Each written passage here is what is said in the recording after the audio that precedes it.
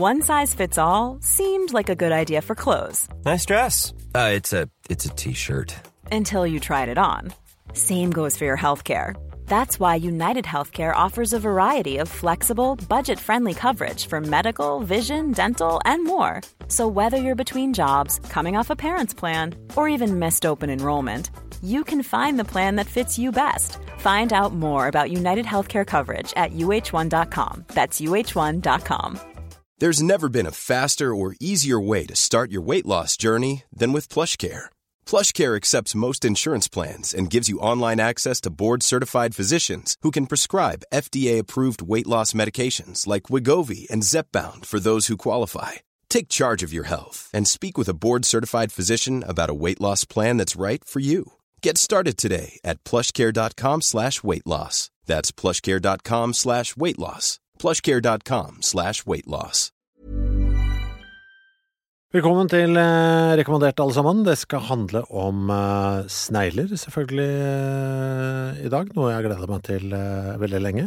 Et av temaene som jeg liksom har, hva skal vi si, det ingen som har sagt til meg, det må du ha, eller kan jeg være så snill å komme og snakke om snegler? Jeg har tenkt lenge, snegler må jeg lære meg mer om. Og til å hjelpe oss med det, så har vi ingen ringere enn mannen som har skrevet doktorgrad om brunsneglen, og ellers har sitt virke som biolog og forsker ved Norsk institutt for bioøkonomi, og som førsteamanuensis ved Universitetet i Bergen. Tusen hjertelig takk for at du tok togturen over hit, Bjørn Arild Hatland. Jo, veldig kjekt å være. Var det en traumatisk reise? Nei, det var en veldig behagelig og fin tur over fjellet i sol og snøsmelting på fjellet, så det var en fin tur det. Du så ingen snegler selvfølgelig på veien? Nei, jeg gjorde ikke det. Nei. Du, vi tar i utgangspunkt litt i en sånn pakke med slides som du har tatt med deg her. Og jeg ser jo til min store glede når jeg ser på bilde 1 her.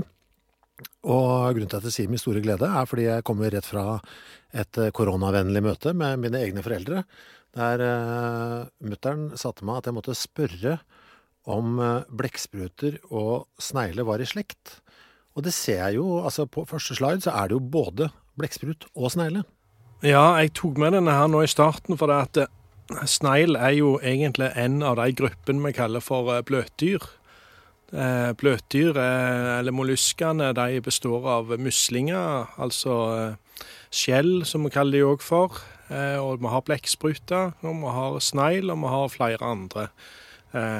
Så disse her hører sammen i samme dyrerekke, som vi kaller det for. Hva er kravet for å være et bløtdyr?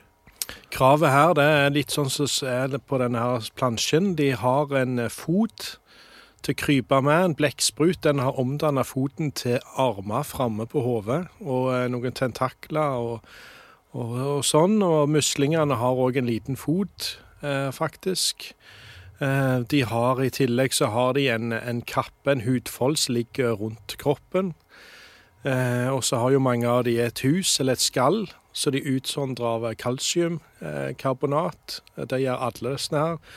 Mange av blekksprutene i dag, de har jo mistet i hermetegn skallet. De hadde det opprinnelig, de blekksprutene i urhavet hadde det.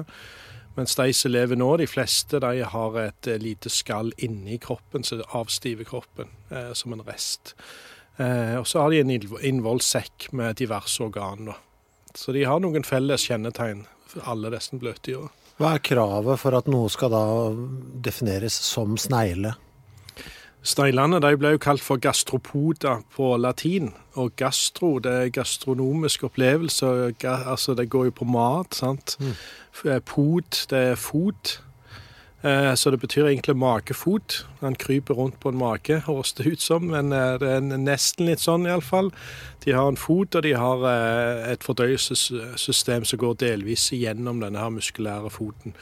Og så har de et hode fremme med tentakler, så de kan se.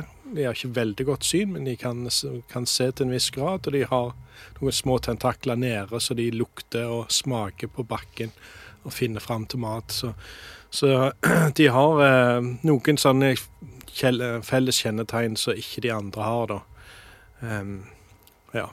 Men det meste er at de kryper på en fot da, samtlige. nesten i alle fall. De som har, altså, jeg føler liksom at det 2 typer snegler, det med hus og uten. Ja. Kalles de, altså de liksom, de venner, holdt jeg på å si, de er veldig tett beslekta, eller det 2 forskjellige arter? Ja da, de er alle snegler, gastropoda, samme klassen, som vi kaller det på det nivået her. Det sånn at den ursneglen, den hadde hus, eller alle disse han finner fossil av fra langt tilbake, 400-500 millioner år tilbake. De hadde et hus, men så det noen som har valgt å bli kvitt huset, av forskjellige grunner. Så vi kan jo komme tilbake til, men de i samme gruppe, ja, men de uten hus, de ikke nødvendigvis mer i slekt med alle de andre uten hus, for det har skjedd flere ganger. Eller bare evolusjonen, både i vann og på land, at noen har utviklet seg på en sånn måte da, at de har tilbakedannet og mistet huset da, i hermetegn. Jeg synes vi har litt sånn dårlig språk for det i Norge, for jeg møtte mutteren akkurat nå, for jeg skulle opp her, benytte anledningen til å sitte på litt avstand og snakke, og da begynte vi selvfølgelig å snakke om det vi skulle snakke om da. Og hun klagde over det norske språket der, at vi bare sier snegler, fordi hun sa jo både snails og slugs. Ja, det absolutt det. I England så snakker de om snails, og da det de med hus, og slugs, det de sånne her som kryper rundt uten et hus. Hva fagspråket? Hvilken forskjell gjør dere? Det noe sånn uttrykk? Nei, så de egentlig som sagt ikke nærmere i slekt. Alle de uten hus, de ikke nærmere i slekt med hverandre. De liksom forskjellige grupperinger som har evolvert seg eller utviklet seg fra snegl med hus. Så de liksom ikke en samlet gruppe sånn systematisk sett da. Så derfor det egentlig bare sånn dagligtale og engelsk at vi snakker om for å gjøre det enkelt. Så egentlig så det mer upresist på engelsk, fordi man kan innbille seg at det noe... At de har noe, at de mer i slekt med hverandre, ja, det kan du si. Så vi egentlig smartere. Vet du hva, den der, hvis vi legger inn det, så blir det mer forvirring og mer... Nei, det dårlig. Ja.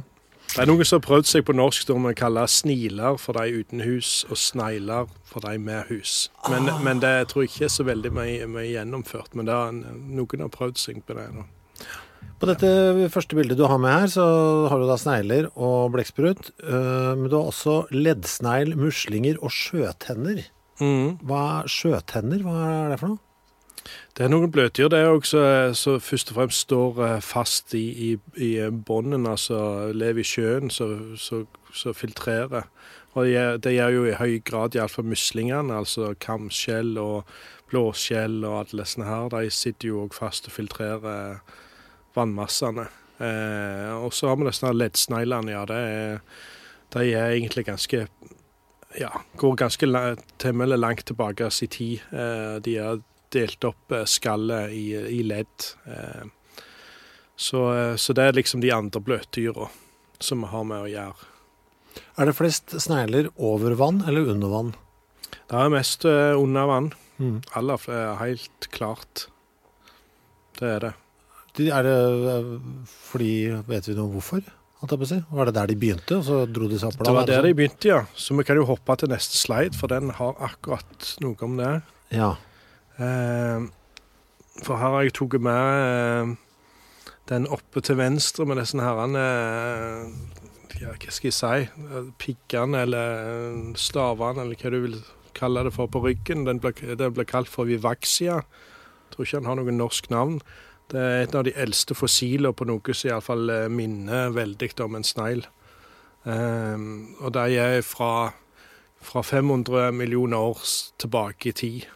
Så det var i tid så det plutselig eksploderte ifra og at livet hadde vært som bakterier i flere milliarder år. Så plutselig så begynte dyret å komme sammen og ble flere celler, og man finner fossil plutselig av mange av disse dyra som vi kjenner i dag, da. Altså ledddyr og snegl, blant annet. Så de var med helt fra starten av de flerceller, eller det vi kan kalle for dyr, da, så var de en av de som var med fra starten. Og i tillegg så har jeg jo oppe til høyre der har jeg med en blekksprut. Altså blekksprutene også kom ikke så veldig lenge etterpå. så er jo mye mer aktive bløtdyr. Summer rundt det rovdyr. Hvis du tenker deg en sånn snegle, sånn som du kan se med hus nå, hvor lenge har den vært uforandret, tror du, med den looken som den har der? Ja, det er interessant du spør om det. De ser ikke helt ut sånn som på den der fossile der nå, og de er forskjellige utforminger av skallet eller huset sitt.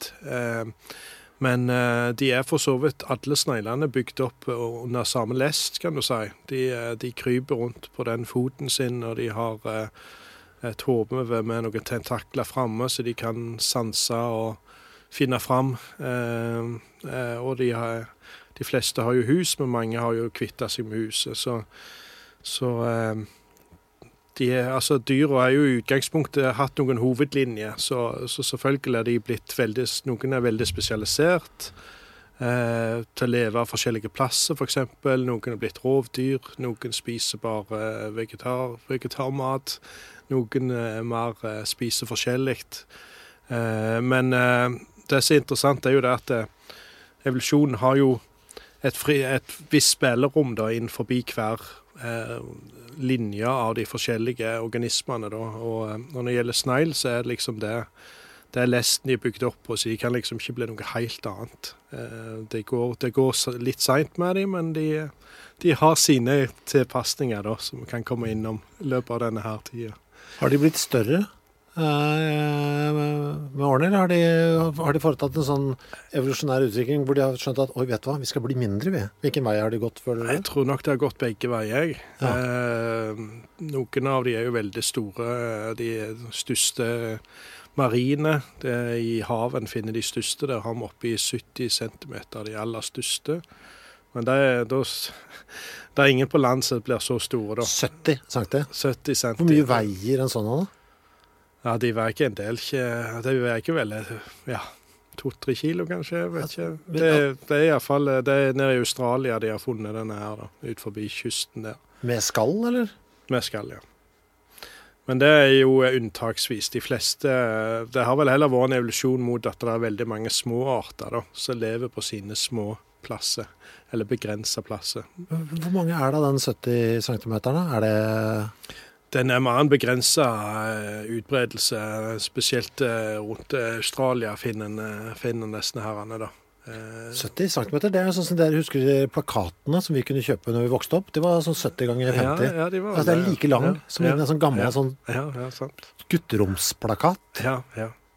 Og på land så er vel de største blir vel denne her, en som blir kalt for Giant African Snail. Så en del liker å ha et terrarium, for eksempel. De blir oppe i rundt 20. Ja. Så det er jo betydelig størrelse for så vidt. Nesten må ta 4 ark. Så en kan finne det hvis en googler de, da, så ser du at folk har de som kjæledyr, og de er ganske store. Du har de på armen, en sånn en da. Men hva er vitsen? Får man noe ut av å ha en snegle som kjæledyr? Nei, mange synes ikke at de er fine, da. Det er jo, kan du hevde det, at en del av de er fine, men ja, det er vel litt sånn som en del andre dyren har i terrarium, at den får kanskje ikke samme kontakten som med pelskledde dyr kanskje, men det er fine dyr, og mange synes de er nok fascinerende. Men som fagmann, vil du si at det er en ålreit ting å gjøre, å ha en snegle i terrarium, eller har du tenkt meg dyrevelferdsmessig som passe? Eller er sneglen... Ja, den tror jeg er nok så fornøyd bare han får mat og har det fuktig og har det fint, så tror jeg egentlig ikke at han har så stort problem med det. Det er faktisk sånn også at noen av dem har hatt på labben og i forskningsmessig og hatt de gående lenge, de har et fint liv for å spise akkurat så mye de vil, blir kanskje litt større enn de blir i naturen, de har kanskje ikke så mange fiender og har et fint liv.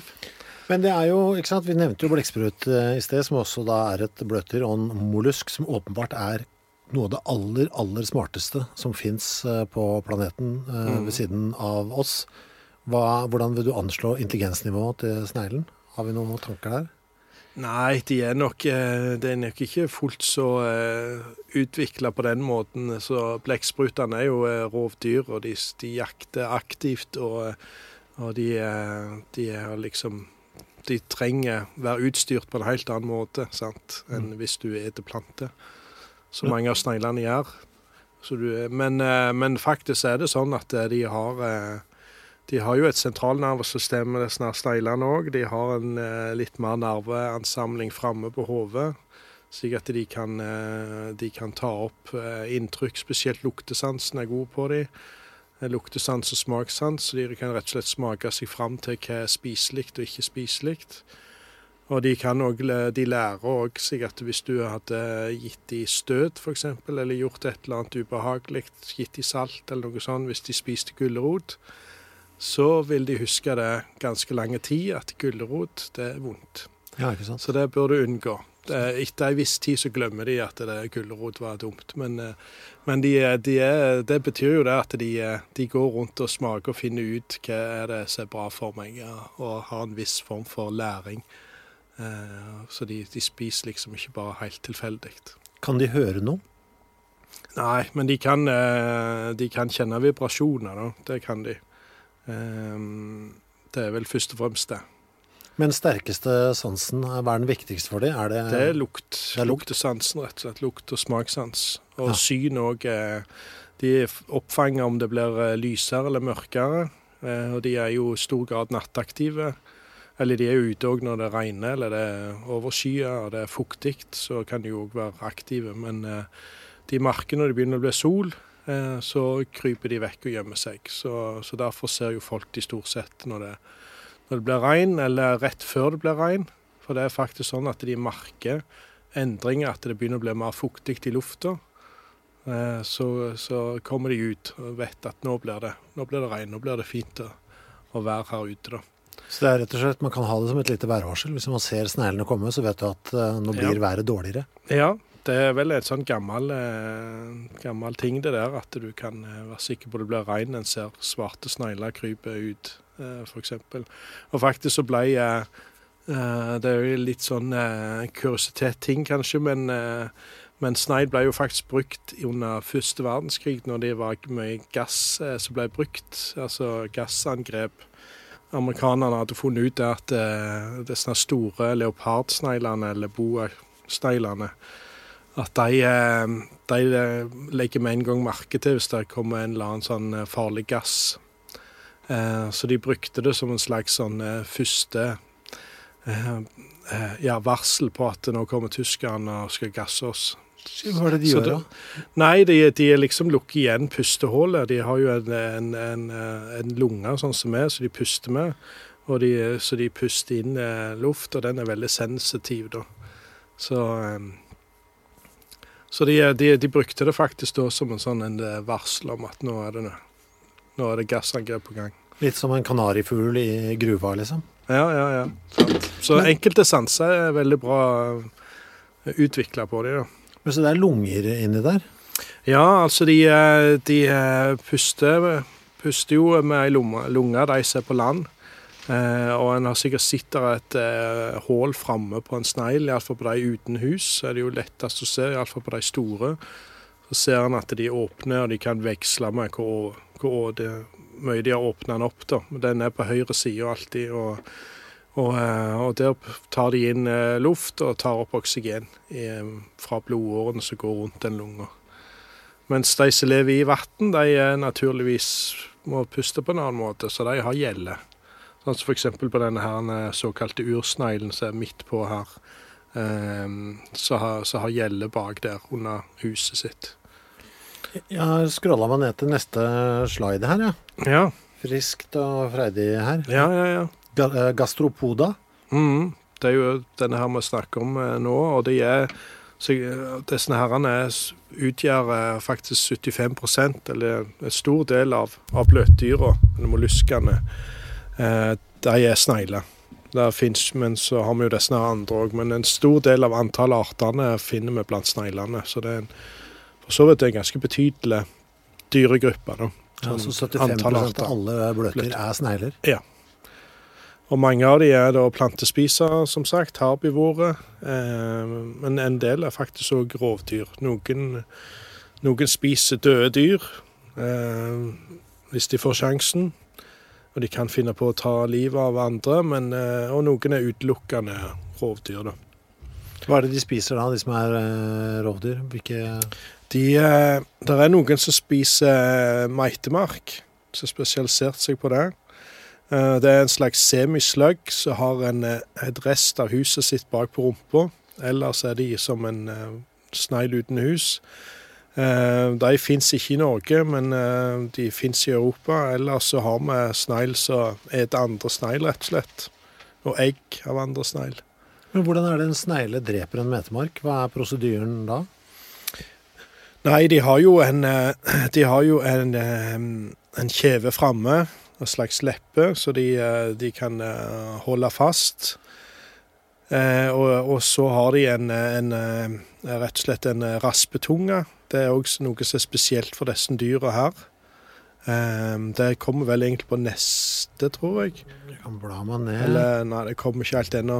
Men jeg kan si det uansett. De har en raspetunge så de spiser med. Så i stedet for å ha tennene sånn som så har de rett og slett en tunge med fullt av pigger på. Så de rasper opp maten, enten det en annen snegl, eller det planter de rasper opp. Og de som kjøtteterne, da, for å si det sånn, de har jo litt mer heftigere og spissere pigger på denne her tunga si. Så det går litt sånn så på en tanks så har du et belte som går rundt, sant? Ja. Det litt det samme. Her det et slags lange tunge som et belte som går rundt et slags aksling, da. Så de rasper i seg maten. Så den rasper kontinuerlig? Ja, når han får tag i noe, så kan han da raspe og rive opp det han skal spise. Da. Og det har faktisk også blekksprutene også. Ja. Så det ikke bare sneglene som har denne raspetunga. Men så når en snegle skal spise en meitemark, så teknikken å raspe den i hjel? Ja. Mens den liksom bare rasper den i seg? Rett og slett. Fy faen. Du, stemmer det? Har jeg fått med meg, eller det bare noe jeg har innbilt meg, at noen mennesker også har liksom opplevd å bli raspa av snegle og begynt å blø og sånn, eller det bare en urban myth? Ja, det var et nyhetsoppslag på det, ja. Jeg husker det. De spiser jo mye forskjellig, altså, men jeg tviler på at det er en fare mens du sover, at de kommer og rasper opp armen din. Altså. Det gjør de nok ikke, altså. Kan de spise maur og sånn? Litt sånn dyr som beveger seg fort? Klarer de det også? Er de så aktive? Nei, de går jo sent, sant? Så ja. de må ta andre som like sene som seg selv. Så det vil si... Så derfor må de ta andre snegl eller meitemark eller andre dyr som i hvert fall beveger seg sent. Det hadde vært sånn ny idé for sakte-TV. Altså sånn, jeg har jo sett på det her BBC Earth og sånn salamandre som klarer å komme seg unna slanger og sånn. Ja. Men en car chase med en meitemark og en snegl. Ja, sant. Det kunne bli vært så minutt for minutt. Ja. Skal vi se, det mer å si om den sliden du hadde der oppe? Nei, altså, vi kan jo si litt mer om antall snegl. Altså, det jo, vi snakket om det mest som lever i havet. Vi har, altså totalt sett så finnes det i alle fall et anslag på drøyt 70 000, 75 000 arter i verden. Og en stor del av disse her jo... lever i vatten, men 35 000 også på land. Så klart, dette her jo låge antall. Jeg husker Petter Jordan var jo her og snakket om edderkopper. Det finnes jo en del av det også, men det klart det betraktelig mindre enn for eksempel insekter. Men de jo en betydelig antall arter i forhold til det folk mener med dyr. Da snakker jo mange ganger om pattedyr, men de jo som regel færre enn de fleste av disse virveløse dyra da, så bløtdyr jo en av gruppene. Utgjør en ryddig mengde av biomassen på jorden? Det gjør det, og det klart at det finnes jo mest arter av de med hus, og betraktelig mindre av de uten hus. Men av de uten hus det jo mange av de kan jo utgjøre ganske stor biomasse, da, sant? Og det jo også et stort problem som vi vel kommer tilbake til hage eller visse deler av landbruket, og ellers så kan jo dette her utgjøre et stort problem, og det er rett og slett fordi at det fort blir mange av de.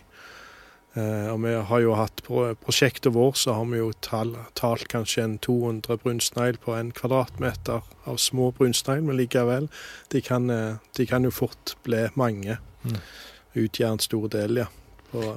Men disse medhus, som jo egentlig de jeg ser aller minst da, er de født med hus? Lager de det selv? Hva er opplegget med dette huset? Hvor kommer det fra?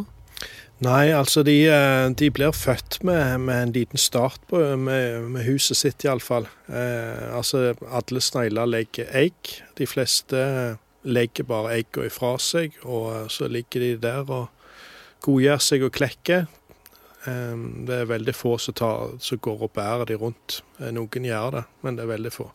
Men når de klekker, så er de da miniatyr. De som lever på land, de er miniatyr, eller babysnegl, kan du si. Altså, hvis de er med hus, så har de et lite hus til å begynne med, og så vokser jo det huset. Og selvfølgelig kroppen etter hvert da. Men hvordan så blir det ikke for trangt for de, på et eller annet vis? Nei, men det er elastisk i starten, og så legger de på flere vinninger vokser ut, slik at de kan få større plass. Den ser jo huset er vridd rundt, sant? Du sikkert sitter, ser ut nærmest som en spiral, med en sånn runding i midten, og så går det sånne her sirklene ut rundt, og så kommer dyret ut i denne her største vinningen, som vi kaller det for, den siste vridningen av skallet. Så når de blir større, så vokser også skallet og blir videre, og de vekser på med flere sånne vinninger. Så det betyr jo det at kroppen også inni er på en måte dreid litt på da, sikkert for at den skal passe inni dette huset da. Men betyr det da at den ytterste delen av skallet alltid er den nyeste? For det er der den bygger på? Altså ved inngangen, er det der den bygger på hele tiden? Ja, det er egentlig det. Der bygger den på seg at en kan også se på enkelte snegl hvis de har vært ekstra lenge i dvale, nærmest på grunn av en lang vinter eller andre ting som gjør at de ikke har gjort så mye, så kan en se hvor det har begynt å vokse igjen. Så det vokser med etter hvert så de blir større, men de vokser ikke i alle evighet, har vi sagt. De fleste de stopper med et visst antall sånne vinninger eller sånne vridninger av skallet da. Så det er nok så fast for en art hvor stor den blir, og både hus og kroppen da. Og den vridningen skjer jo med kroppen også, at den vrir seg rett og slett 180 grader på i hvert fall de fleste som lever på land. Så betyr det jo det at du kan tenke deg også at huset har jo bare en åpning, så da må jo nødvendigvis komme alt inn, og alt må komme ut samme plass. Ja. Så det betyr at de har vridd tarmen sin, og vridd seg at anus kommer ut litt bak hodet. Så at ting kommer inn, selvfølgelig i munnen, og så kan det komme ut igjen anus litt bak hodet da. Altså på bakhuet liksom? Hvis jeg skulle vært en snegle, hvor har da anus vært hos meg da? Eller cirka med armen din kanskje, eller rett under armen din hadde det kommet ut. Ja. Jeg kom inn et spørsmål på Facebook her, og da tenkte jeg at dette er tull. Sikkert fordi det var Einar Tørnquist som sendte den også, men er det sant at de har anusåpningen på toppen av hodet og driter ned i sitt eget ansikt, som han skrev? Ja, det havner ikke midt i ansiktet, men det er ikke så langt ifra sannheten. Nei. Ja, men dette gjelder da bare de med hus? Nei, det gjelder de med hus også, på de på land i alle fall, for at poenget er at de hadde jo hus opprinnelig, som jeg sa tidligere, sant? Ja. Og så har de på et eller annet tidspunkt begynt å kvitte seg med det. Så de som har kvittet seg med hus, har likevel den der opplegget med at kroppen er vridd, eller organer er lagt opp på en sånn måte at ting kommer ut litt bak hodet. Ja, hvor er de? Så det når jeg ser på en liten sånn snegle i hagen, så ser jeg liksom tentaklene og øynene og sånn, og så er det et pustehull, og så er anus et eller annet sted. Litt lenger bak der, ja. Ja, så det er 2 hull En til å puste med og en til å bæsje? Ja, de har jo den til å puste med utenom, ja. Og det ser jo, og det kommer vel inn på også, dette her med sex og paring og sånn er jo ganske spesielt for en del av de dyra her. Og da er det også sånn at de trekker ut kjønnsorganer litt bak hodet, trekker de ut, og så kan de overlevere sperm til hverandre. Hva bruker de den nederste delen av kroppen til? Hva er det som foregår der? Det virker som det er så topptungt. Hva er det i bånd? Nei, de viktigste organene er fremme da, ja. Men bak så har de jo tarmer, fordøyelseskjertler og diverse sånn til å fordøye mat. Frem til de skal reprodusere seg, så er de i stor grad en etemaskin. Og de store sneglene på land, for eksempel uten hus, som dessverre mange jo da opplever også i hagen, har god appetitt. Så det er rett og slett fylt opp med fordøyelsessystemet, tarmer og fordøyelseskjertler rett og slett. Og de har jo også selvfølgelig også en del av kjønnsorganer der de lager egg og sånn. Men poenget er at ting ender opp ganske langt fremme da. Ja, så ting går inn foran, og så går det sånn sveip ned i bånd, og så tilbake igjen. Og så går det tilbake igjen, ja. There's never been a faster or easier way to start your weight loss journey than with PlushCare. PlushCare accepts most insurance plans and gives you online access to board-certified physicians who can prescribe FDA-approved weight loss medications like Wegovy and Zepbound for those who qualify. Take charge of your health and speak with a board-certified physician about a weight loss plan that's right for you. Get started today at plushcare.com/weightloss. That's plushcare.com/weightloss. plushcare.com/weightloss. This is Paige, the co-host of Giggly Squad, and I want to tell you about a company that I've been loving, Olive & June. Olive & June gives you everything that you need for a salon-quality manicure in one box. And if you break it down, it really comes out to $2 a manicure, which is absolutely insane. It's also so easy to get salon-worthy nails at home with Olive & June. The difference between how your nails used to look when you did them yourself and now with the Mani system is a complete game changer. The best thing about Olive & June, too, is it's a quick dry. Dries in about 1 minute, lasts for 5 days, and full coverage in up to 1 to 2 coats. Visit oliveandjune.com/perfectmani20 for 20% off your first system. That's oliveandjune.com/perfectmani20 for 20% off your first system. Ever catch yourself eating the same flavorless dinner 3 days in a row? Dreaming of something better? Well, HelloFresh is your guilt-free dream come true, baby. It's me, Keke Palmer. Let's wake up those taste buds with hot, juicy pecan-crusted chicken or garlic butter shrimp scampi. HelloFresh. Stop dreaming of all the delicious possibilities and dig in at HelloFresh.com. Let's get this dinner party started. Millions of people have lost weight with personalized plans from Noom. Like Evan, who can't stand salads and still lost 50 pounds. Salads generally for most people are the easy button, right? For me, that wasn't an option. I never really was a salad guy. That's just not who I am. But Noom worked for me. Get your personalized plan today at Noom.com. Real Noom user compensated to provide their story. In 4 weeks, the typical Noom user can expect to lose 1 to 2 pounds per week. Individual results may vary. Jeg ser på en slide her, og noe som ser ut som det er under vann. En gjennomsiktig sak, blå. Jeg vet ikke, hva er det jeg ser på? Ja, og den opp til høyre, det er en nakensnegl, som vi kaller de for. De er snegl uten hus og lever i marint, lever i havet. Og de er, du ser det snart veldig fargene på de, og det er sånne sterke farger i naturen, det betyr som regel at det er varsel rett og slett om at jeg burde ikke spise. Ja. De ser jo veldig fine ut for oss, men de er ganske mye gift i disse herrene dyra. Eller de smaker vondt, eller en blanding av begge deler.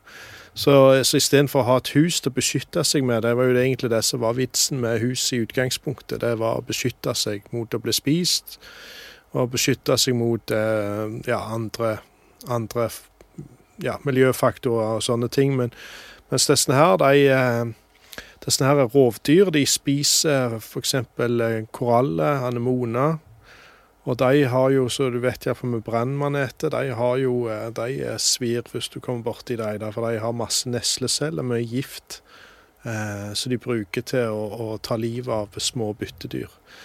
Og disse her rett og slett inkorporerer denne her gifter i kroppen sin, rett og slett, av det de spiser. Og så det liksom deres forsvar da, at de har ikke et hus, men i stedet for så forsvarer de seg med både litt slim, og de har også giftstoff, eller smaker dårlig da. Finnes det noen snegler som giftig i seg selv, altså som har gift som en slange, liksom? Det de som i hvert fall i tropisk farvann så rimelig giftige, ja. Som tar på dem, så går det kanskje ikke så bra, eller i hvert fall det sånn at det kommer til å svi ganske så godt. Så noen av de fleste mer sånn at du kan kjenne at dette ikke behagelig, eller at det er sånn her, og ikke så mange dyr som kan spise dem da. Noen har jo tilpasset seg å spise dem, men det noen av de som jakter med gift, som sånn, at de har liksom gift i raspetunga og dreper med gift og sånn? Nei, det vel heller mer det at de tar opp gift ifra det de spiser, rett og slett. Ja. At de driver og spiser på koralldyr og svampdyr og andre dyr som sitter fastsittende. Så. Dette bare undervannssneglene? Ja. Nå snakker vi bare undervannssneglene. De sneglene på land så uten hus, de beskytter seg med slimet sitt, rett og slett. Hvordan det beskytter? Jeg skjønner ikke. Jo, slimet jo, så kanskje noen har vært borti, eller hvis du tar det i salt også, så ser du de lager en masse slim. Og spesielt de uten hus. For igjen, de må jo forsvare seg på en annen måte da. Så de uten hus, hvis du da tar bort i de, eller prøver å ta knekken på en, så vil den begynne å utsondre en masse klebrikt slim, så gjør at det blir, hvis du er et dyr som vil spise det, så får du kanskje problemer med å svelge, eller får problemer med å spise det rett og slett, på grunn av det blir nærmest som lim, sant? Så det forsvaret deres da. De trekker inn hodet som regel tentaklene, og så bare lager de mye slim. Men i tillegg så bruker de jo slimet til å krype med, men det andre kjertler, litt annen type slim de bruker for å bevege seg bortover. Ja, så det ment som transport, det det som tanken, hovedtanken? Ja da, det hovedtanken, men også til å beskytte kroppen, så de har noen slimkjertler nede på. Vi kaller det egentlig for en krypesåle, den delen de kryper på, da. Den delen av foten som ned på underlaget. Da. Så de har egne slimkjertler som utsondrer et mer sånn gjennomsiktig, tynt slim, så de glir av gårde på, rett og slett. Og så bruker de da muskulaturen i kroppen eller i foten så det går som en bølgebevegelse. Så du ser jo mange ganger sånn slimspor, i hvert fall på de på land, da, at du kan se at det et spor etter der de har krøpet. Da. Får de fuktigheten til slimet kun fra mat, eller drikker snegler også? De drikker, ja, men de får nok i stor grad så lager dette her slimet selv, men det litt forskjellige ting det inneholder, men det spesielt mye vatten i det. Det kan være opp i 90% vatten, men så har de ulike polysakkarider, altså sukkerstoff, som de nok tar opp fra det de spiser også, da. Eller næringsstoffer fra det de spiser, så de også bruker for å lage slimet sitt. Da. Og så varierer det jo da også fra art til art, eller gruppe til gruppe med snegl, at noen har litt mer melkaktig forsvarsslim, andre har mer gjennomsiktig slim. Kan man bruke dette slimet til noe? Har vi funnet ut et eller annet bruksområde for det? Vet du om det? Ja, altså det går faktisk langt tilbake i tid. De brukte dette herrene tilbake i romersk tid, og i alle fall ute i middelalderen, så har de brukt snegler til på sår, for de mente det skulle lettere gro. Brukte det på vorter, diverse utslett, diverse sånn type Altså sånn spedalskhet tenkte de det skulle virke mot. Det gjorde nok ikke det, men de brukte det til mye sånne ting, ja. At det jo veldig sånn, det mest pussige jeg kom over de har brukt det til, det til og med også for å glatte ut litt på huden hvis det var litt for mye rynke. Det blir jo brukt i krem i dag. Blir det brukt i krem i dag? Ja, ja. Men altså, er det altså, du som fagmann, har det noe for seg? Altså, er det noe i det der? Ja, så det finnes litt forskning på det, ja. Det har noen antioksidanter, det har en form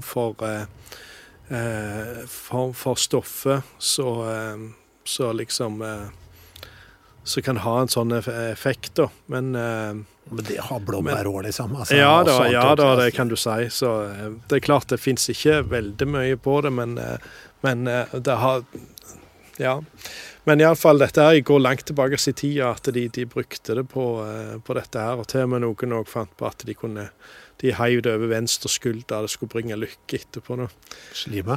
Ja, slime, eller hele sneglen brukte de kanskje da, sant, så Så rart, for det jo også det med å kaste salt over skulderen, og salt og snegle jo sånn, henger jo litt sånn sammen på en eller annen måte. Ja. Jeg vet, nei, i dag har jeg ikke den, men jeg har antisneglestoff her. Det salt, jeg kan kaste det i dag. Ja, så det har blitt brukt litt forskjellig dette her. Han har jo tenkt vel at slimet det må jo kunne ha en nytte for oss også, siden det såpass sterkt og men det jo litt sånn som det fascinerende edderkoppspinnet. Det veldig vanskelig å lage dette syntetisk, akkurat sånn altså lage slimet sånn som sneglene lager slimet da. Har det vært forsøkt? Enten hvor mye det har en effekt på huden eller ikke. Men det har vært forsøkt å lage det syntetisk? Jeg kjenner ikke til, altså. Det har ikke dukket ned i, men jeg kan tenke meg at det blir undersøkt det også. Jeg har ikke sett dette produktet. Har du sett det, eller? Altså snegleslim, altså selges det liksom sånn, altså rent, altså hvordan? Nei, det blir brukt i alle fall i noen kremer. Jeg har ikke kjøpt de, men det finnes, ja, det gjør det. Så det er ikke forsvunnet helt dette her, men ja, at det skal være liksom mot rynke og sånne ting. Vri opp noen brusnegler i hagen og Ja. Det vel, ja. Hvilken slide du på bort hos deg nå, bare så jeg ser på samme bilde? Ja, jeg tok med noen flere mariner også, spesielt jeg ville ha med deg oppe til venstre. Det jo Hvilket nummer du på da bort hos deg? Vi sitter litt langt fra hverandre, bare sier til de som hører på podcasten. Jeg vel på 4. nå. Ja, på 4 der, ja. Bra, yes. Ja, disse strandsneglene oppe til venstre der tog jeg med, og de jo noen som alle har et forhold til da. Ja. Og så har du noen snodige som bruker faktisk en utvekster på foten til å summe med den i midten der. Så det faktisk noen som har en slags vinge, men det bare de som lever i sjøen, at det noen som har funnet på at de kan bruke utvekster på foten til å summe av gårde med i vattnet. Altså, det en mye smartere løsning, det kommer seg mye fortere fram. Ja, de lever mer da, kan summe mer fritt da, som plankton nærmest. Hvis vi går på, nå blir det springende her fra min side, det bare fordi jeg klarer ikke la være. Jeg blir så fristet på temaet, for nå var det så vidt innom fart. Ja, det kan vi snakke om, ja. Ja, altså, for dette dyret har funnet så ekstremt lenge. Hvilken evolusjonsmessig fordel har de av å bevege seg så sakte? Altså, hvorfor har de ikke fått opp farta på over millioner av år? Det virker helt sånn ufattelig for meg. Ja. Nei, men det er jo... Hva tror du?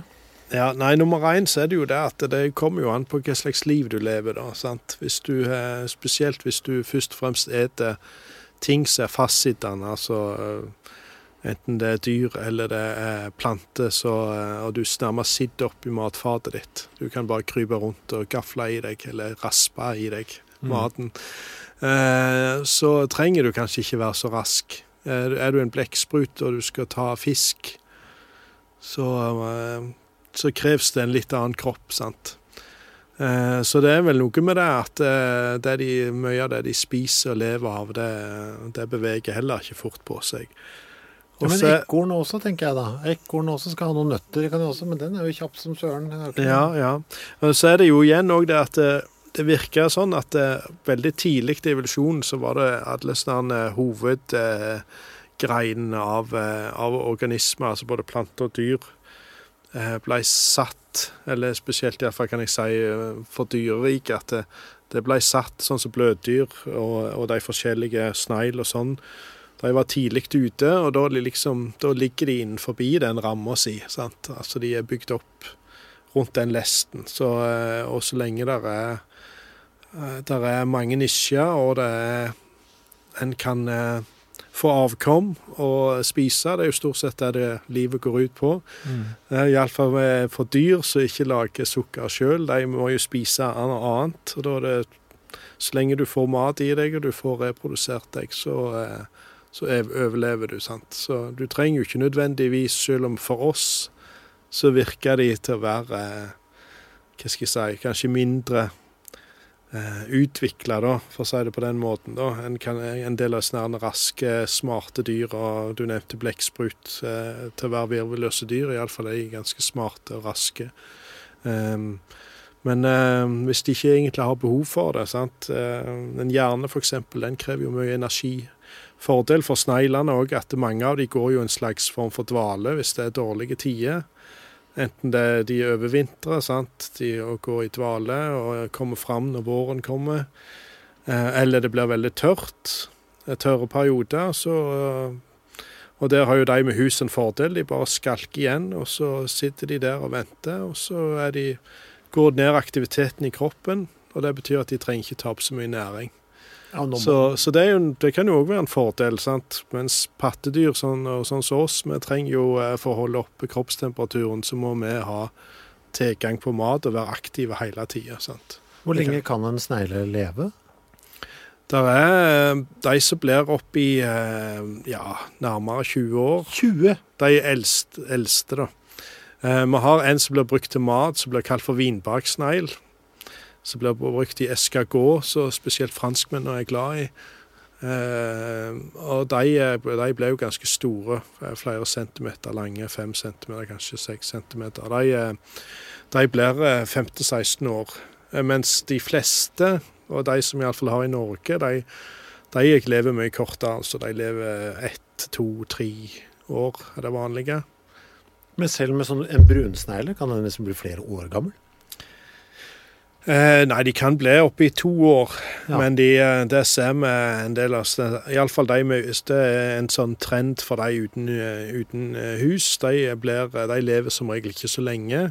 De satser heller på å legge masse egg og få det litt fort unna, rett og slett. Mens de med hus, de bruker som regel litt lengre tid før de legger egg. Så det kanskje en sånn strategi som vi kaller for R-strategien, at du satser på å legge mye egg i stedet for å vente og investere mer i avkommene.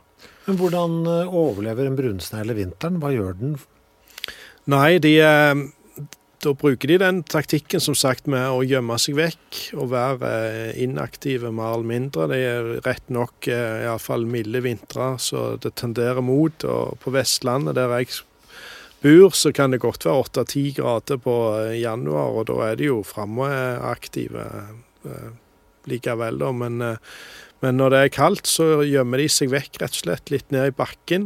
Graver seg ned? Graver seg ned rett og slett. Og sånn som med brunsnegl og en del andre, de blir jo klekket på høsten, så de ganske små, de fleste. Og da det jo en fordel for så vidt å ikke ha et hus da. For da har du ikke et hus å dra rundt på, og de kan dra seg til å bli tynnere, og kan klemme seg ned i jorda, rett og slett, og grave seg ned. Og da finner de plasser der det ikke blir så kaldt, da, at det ikke fryser og blir mange minus. Så ned i bakken det kanskje bare 1 eller 2 minus, sant? Og så det 20 minus i lufta. Så de finner rett og slett plasser der så de unngår å fryse i hel, rett og slett. Hva lever de av dag? Nei, de rett og slett nok så inaktive, bare aktive visse perioder hvis det blir varmere, men når temperaturen så lav, så går alt mye lavere. Faktisk en del snegl så så rett og slett fryser seg ned. Sånn som en kanskje har sett på film at frosker gjør, at de tåler is i kroppen. Eller de bare rett og slett underkjøler eller har frostvæske i kroppen, så at de ikke fryser. Så, og noen lever også på fjellet, og til og med noen lever i Sibir og tåler ned i 20 minus. Men de er jo så vannholdige. Jeg skjønner ikke at ikke hele dyret bare blir en isklump. Ja, det er jo for så vidt det de gjør, i hvert fall de som tåler å fryse stive da. Men det kommer jo ned til en viss temperatur, så går det inn i cellene. Så det gjelder andre for så vidt. Det gjelder en del av snarere insekter og andre ledddyr også, at de kan, en del av de klarer å ha is i kroppen rundt mellom cellene da. Så lenge de ikke skader selve celledelen av kroppen, så klarer de fint å overleve nedfrøsende, rett og slett. Hva slags blod er det i sneglen? Er det noen spesielle egenskaper der, eller? Nei, de har litt sånn som leddyr, og de har noe som blir kalt for hemocyanin. Så de har ikke hemoglobin, så de binder til oksygen, så derfor er det ikke noe sånn rødt blod. Hvis du stabber ned en brunsnegl, så vil du ikke se at det er rødt blod der. De har et mer temmelig blankt eller fargeløst, og det kan være litt grønn-blålikt på fargen hvis det er mye oksygen i det. Så, men de frakter oksygen rundt på samme måte for så vidt. Det er jo bare å ha en annen måte å gjøre det på, da, eller et annet stoff til å binde det. Vi begynte jo egentlig med fart. Det glemte jeg å spørre. Hva er toppfarta på en snegle? Hvor fort kan det gå? Ja, jeg har jo selvfølgelig undersøkt det. Ikke at jeg har gjort det selv, men det finnes en del studier på det da. Og det er faktisk noen som klarer opp i en 14 meter i timen. Det er helst, men da drar du det langt. Altså. De fleste klarer betraktelig mindre enn det. Så der er det igjen en fordel for så vidt å være stor. Altså hvis du er stor, så kanskje det er litt logisk også, at det er lettere å krype kjappere. Det er unntak selvfølgelig, men 14 meter i timen, 18 meter har vel også blitt målt. Så det er ikke snakk om kilometer, men meter. Men sånn som hagesnegl, de der små gule som en kanskje har sett med hus, eller for den saks skyld brunsnegl eller sånne, så de er bare noen få meter i timen, 2-3 meter kanskje. Er de glad i å flytte på seg? Altså, eller liker sneglen og liksom, vet du, her skal jeg bo, i det lille området her? Er de... Ja, hvis de har det fint der de er, så trenger de ikke nødvendigvis bevege seg så langt. Og de har en sånn slags homing, så en del dyr har, at de har samme plassen de kryper tilbake til. Når det gryr av dag, og i alle fall hvis det blir sol, og hovedproblemet deres, sånn som de er bygd opp, det er jo tørke, sant? I alle fall de uten hus. De tørker ut hvis du lar de ligge i sola. Så de kryper vekk, de merker at det blir mørkere med den enkle synet de har oppe på tentaklene, og så kryper de mange ganger tilbake til samme hulrommet, eller samme plassen de har. Ikke alle som gjør det, men en del gjør det. Og det er jo innenfor noen meter som regel, sant? Ja. Noen titalls meter kanskje, ja. Så de har gjerne et hjem? De har et slags hjem, ja. Så en kan gå og følge med på det morgenen eller kvelden, da, at de er på vei den ene eller den andre veien, da. Sant? Heim eller ut på nye eventyr. Men er de sosiale sneglene? Liker de å holde sammen en liten gjeng, eller er de... Når de er nye, i hvert fall når de er nok så nyklekka, så holder de som regel i lag. Og holder seg på nok så begrenset plass, men så begynner de å utforske. Og da er de nok ikke så sosiale av seg egentlig, bortsett ifra selvfølgelig når de har blitt kjønnsmodne og finne i lag og pare seg. Men er de territorielle? Kan en snegle liksom bli forbannet fordi det er en annen snegle på dens område og sånn? Er de sånn? Eller? Ja, det er noen som er mer territorielle enn andre da. Sånn som en del nok har sett sånne store boa, kjølsneglene eller leopard eller tigersnegl blir det også kalt for, de med sånn flekker og striper på seg. De er spesielt territorielle. Det noen snegler som mer sånn enn andre, og de vil helst ha det området, homing-området for seg selv, eller i alle fall ikke ha så mange der. Så de jager vekk andre, rett og slett. De kan også finne på, i hvert fall hvis de litt svekket, finne på å spise de eller skade de. Ja. Skrape de til døde? Ja. Det kan de også finne på, ja. Hva syns den sneglen der er et passelig stort område? Dette er min zone. Hva er intimzona til en sånn snegle? Ja, det er jeg ikke sikker på, men det er nok ikke sånn voldsomt stor avstand. Og det er jo noen som har tenkt at, det var en del spørsmål om hvis du har sånne territorielle boa-snegler, om de holder vekke brunsneglen. Og det er en del som opplever at de likevel har brunsnegl, selv om de har denne her, så er så territoriell denne her boa-sneglen rundt. Så det er nok sikkert, det er ikke sånn at han holder det rent for andre i stor avstand, men hvis de blir for nærgående disse andre, så finner han på å jage dem. Jeg ser på en slide her som heter, hvor det står, de fleste spiser planter. Ja. Hoveddelen er vegetarianere. Ja, de fleste er jo vegetarianere. Men noen spiser også sopp, og noen som sagt spiser jo meitemark. Og veldig mange, selv om de som spiser planter, så har jo folk sett at sånn som med brunsneglen også, at de sitter og spiser på en død brunsnegl, så kanskje enten har blitt overkjørt eller dødd av ulike grunner, eller de spiser på en død mus, eller bæsj fra hund, eller hva det nå er, sant? Så de spiser jo da en del annet enn plantefôr, og en del av grunnen er rett og slett for å få litt andre næringsstoffer. Så hvis de får sjansen, så spiser de gladelig et dødt dyr, og får spesielt nitrogen er det mer av i dyrefôr, så det er enkle ting de får mindre av fra hvis de bare spiser planter. Da. Hva er det som er favorittmaten? Har vi noe inntrykk av det? I planter, altså er det en sånn type plante? Vil de ha søte ting? Vil de helst ha frukt? Eller hva er de på jakt etter? Ja, det varierer jo veldig med artene. Det er jo noen som spiser først og fremst råtnende eller døde planter. Og en kan kalle det for at de har mer en sånn nedbryterfunksjon i naturen. Da. Spesielt en del av de som lever i skog. Har i alle fall preferanse for å ete det, eller de går og rasper på med mose eller algefilm eller lav til og med. Sånn som brunsneglen, den er jo sånn som mange nok syns, de er overkant glad i friske planter. Og det er kanskje også fordi det er mindre forsvarsstoff enn en del av de plantene i naturen.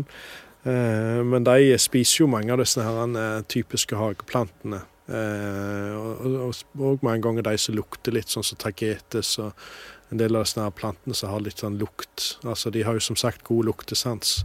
Ja, ikke sant.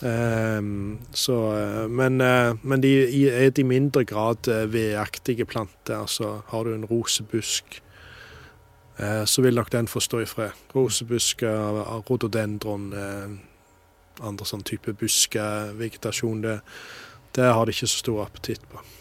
Men du sa at de kunne jo finne på å spise litt sånn døde ting og sånn. Har de en viktig funksjon i næringskjeden, sneglene?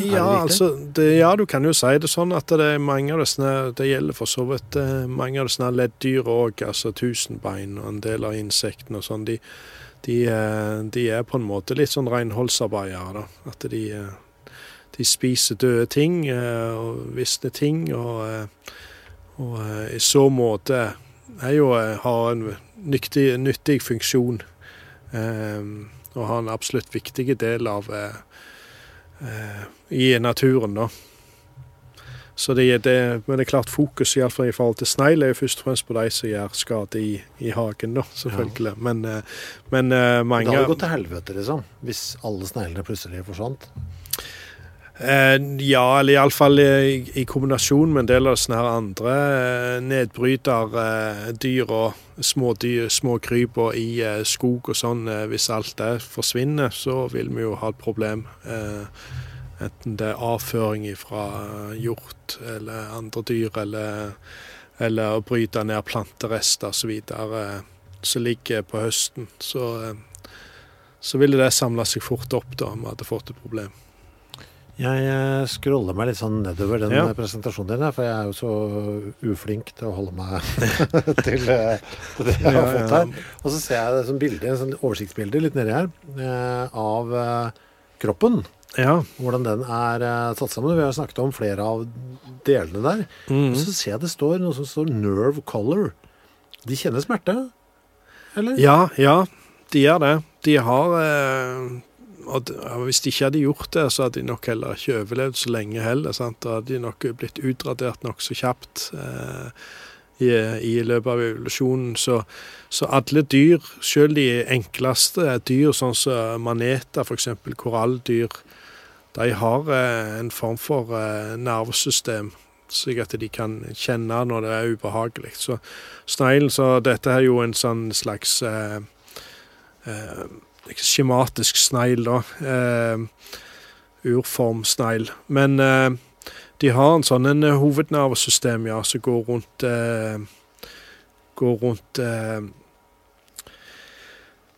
denne her, som går fra munnen og ned til magen, matrøret der, så har de en hovednerve som går rundt som i 8-tall etter hver som kroppen og huset blir vridd. Og så har de også et periferert nervesystem, altså har nerver som går ut i huden. Så at når du for eksempel da begynner å berøre for eksempel da en brunsnegl, så vil han jo da kjenne at dette er ubehagelig, eller salt for eksempel. Så er det jo nervene som gir beskjed da, sant, om å lage masse slim, og prøve å komme deg unna og beskytte kroppen med slimet. Så nervesystemet har de absolutt. Er det noe annet som er spesielt med anatomien til sneglen som skiller den ut fra andre levende vesener? Ja, de har vel, eller for å si det sånn, de har i likhet med leddyr, og så har de et sånn såkalt åpent sirkulasjonssystem. Det vil si at de har et hjerte som pumper oksygenrikt blod. Enten det er fra lunger, da, fordi de som lever på land, eller gjelder for de som er i vatten. Og så har de noen hovedblodårer der først, men så er det mer sånn at denne her kroppsvæsken går rundt over organer, og så kommer det tilbake igjen med en vene til hjertet igjen, så pumper det på ny. Men de har ikke et sånn komplett lukka blodkarsystem som vi har.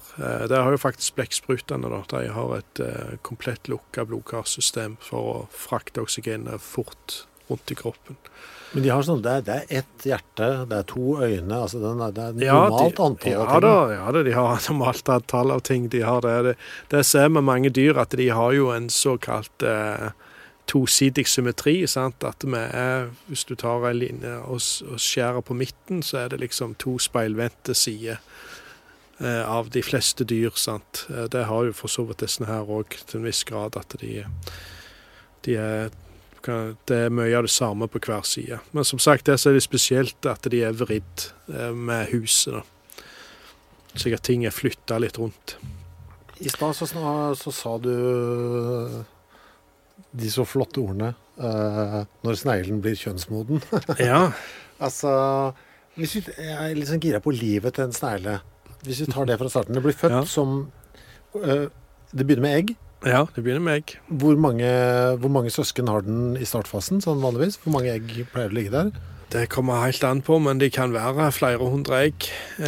Brunsneglen er jo blitt sitert i alle fall på at han legger 400 egg per mor, for å si det sånn.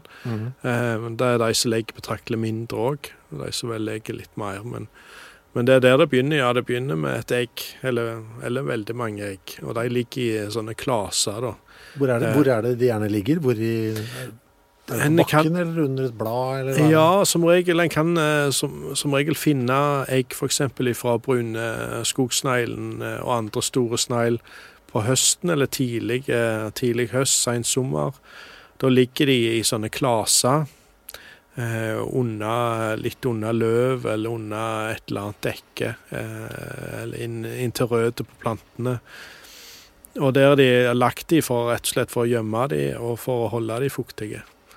Så hvis en begynner da å for eksempel rydde opp i hagen og rydde opp i noen planker eller et eller annet som ligger i en ende i hagen og finner sånne klaser med sånne egg som ser litt ut som perler, altså i hvert fall på de på skogsneglene, de er sånn som svart og brunsnegl.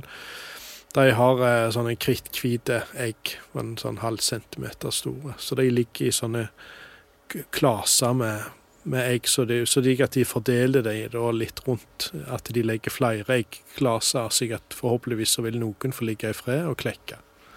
Hva er gangen da? Og så klekker de, hvor lenge ligger de i en sånn klasse før de kommer ut? Nei, det er jo med alle herrene såkalte vekselvarme dyr, eller så avhengig av temperaturen ut forbi seg selv da. At det er litt temperaturavhengig, men det kan typisk ta 14 dager kanskje, før de begynner å klekke. Og da er det sånn at de eter skallet, og spesielt de som skal jo da vokse på seg større hus, de trenger jo kalsium, og det er det også i eggeskallet. Kalsium er en viktig ting spesielt for de med hus da. Så de begynner med det, rett og slett. Men brunsneglene, den gjør også det? Ja, den er nok ikke så avhengig egentlig av å spise eggeskallet. Det er en del snegl også, når de klekker så rett og slett så spiser de sine søsken som ikke har klekt ennå. Så det er en viss kannibalisme. Det er ikke alle som gjør det, men en del gjør det. Men når det da, hvis vi tar utgangspunkt i brunsneglen, siden det er flest som har sett den, når den da kommer ut, ser den ut som en bitte liten, ser den liksom ut sånn som den skal, bare at den er bitte liten? Ja, men han er litt annerledes. Han er som regel mer sånn litt annen farge og har 2 sånne svarte bånd langs kroppen og lysebrun, så de har 2 striper på seg. Så de er ikke ensfarget brun sånn som de voksne har. Så de ser litt ulike ut, men det er jo som en liten mini-brunsnegl, ja. På en halv centimeter stor. Men litt søt, eller? Ja, de ser for kanskje søtere ut enn de store, ja. Saken er jo, og det er litt av problematikken, sant, at sånn som brunsnegl er jo et eksempel på en art som har blitt spredd rundt i stor grad med oss. Altså, de kryper jo som sagt sent, så de er mer begrenset over hvor de er henne og kunne komme til nye plasser. Men vi flytter jo veldig mye på ting, og importerer og eksporterer varer og planter. Men ikke bare plantene, de følger med planteutsalg, og de kommer med. Men det er klart, sånne egg da, sånn, som ligger inntil røde, eller små brunsnegler, eller andre små minisnegler, de er jo ikke så lett å oppdage. Sant? Så det er lett for at en tar med seg som blindpassasjerer. Men når er det så tusler den rundt og begynner å spise og kose seg, og så skjer det noe særlig i livet dens før den blir kjønnsmoden? Nei, det er stort sett spise, og som sagt, de klekker jo på tidlig høst, så de spiser litt og vokser litt før vinteren setter inn, i hvert fall på våre breddegrader, og så går de i en slags dvale da. Ok, så det blir ikke noe... Det blir ikke noe greier før... Det skjer ikke noe før vinteren, nei. Når det gjelder på den banen, nei. De må nok vente til de blir større, til våren kommer og sommeren kommer. Så, og da virker det så de bruker i stor grad daglengden som et clou på hva tid de bør være kjønnsmodne. Ja. Så at hvis en ser brunsnegler som parer seg, så ligger de jo rundt, og så klemmer de ut et sånne kjønnsorganer som er helt hvite på fargen, som ligger i midten, og da kan du se at de kan være halvparten så stor som den andre. Så det varierer veldig hvor store de er når de er blitt kjønnsmodne. Men når det gjelder for brunsneglen, så klekker det på høsten, så blir de aller fleste i alle fall blir kjønnsmodne til neste sommer da. Og noen heldige å vokse seg store, noen kanskje halvparten, så de største da. Men de fleste blir kjønnsmodne det påfølgende året. Så det kanskje rundt nå da, eller sånn, altså begynner det liksom, kan vi oppleve at det litt pøking i hagen allerede nå? Ja, det blir nok ikke før, jeg tror nok det vil drøye litt til, men ut på sommeren, og det varierer noen sender inn at de har sett at det før det så normalt. Men i juli og august egentlig, i alle fall i Norge så den tiden der det mest action når det gjelder brunsnegle og paringer. Hva systemet? Hvordan det foregår? Ja, det kan du spørre om. Ja. Det en del snegl, de har en slags penis, så de overfører sperm med. Det mann og dame her, eller? Nei, det jo det som i alle fall de på land. De samtlige med hermafroditter. Det betyr at de han og hun samtidig. Ja, ikke sant? Mange av de sier havet, enten de han eller hun. Men alle vi ser på land, de faktisk både han og hun. Og en del, det jo mange dyr, eller det ikke bare snegl som det en del dyr som skifter kjønn. Til og med fisk også, at de kan være hun, og så blir de han når de blir større og eldre. Men der det som regel sånn at når du først har skiftet, så det gjort. Så kan du ikke skifte tilbake igjen, eller du i alle fall ett kjønn om gangen. Ja, ikke sant? Men sneglene, de sikrer seg med å være både han og hun samtidig. Så det vil si at når de ligger og parer seg, så gir de sperm, og de får sperm. Under samme akten. Ja, så det ikke sånn at de bestemmer seg for jeg skal ta, og du skal få. Det en gjensidig fordeling her. Stort sett det. Du får fra meg, og jeg får fra deg. Ja, det faktisk det. Og de har sine måter da, med at de skrubber visse organer og beveger inn til hverandre for å på en måte be om at jeg også skal ha sperm. Som regel så blir de han litt før, så det ikke nødvendigvis alltid at de kan legge egg begge to etterpå. Men hvis de en viss størrelse, så de han og hun begge to. Så de tar rett og slett og gir sperm via noe som blir kalt for spermatofora, så en slags spermpakke da, slik at de kan ha det liggende til de skal befrukte egget. Hvor gjør de den da? Går den inn via, hvordan det? Nei, de har et organ, de har det liggende inni denne her spermkapselen, så de kan ha liksom til gode da, til de skal legge egg. Men det noe som kommer ut, holdt jeg på å si? Er det bare spermen som kommer ut, eller kommer det ut et kjønnsorgan her også? Ja, de kommer kjønnsorgan ut, og da det rett og slett at de overfører sperm til et slags mottak, et atrium som blir kalt da, på atrium? Atrium. Ja, det et slags rom eller beholder, så de tar imot. Ja, det jo flott ord da. Ja, det har jo alle snærende delene, de har selvfølgelig fine navn, de har jo det.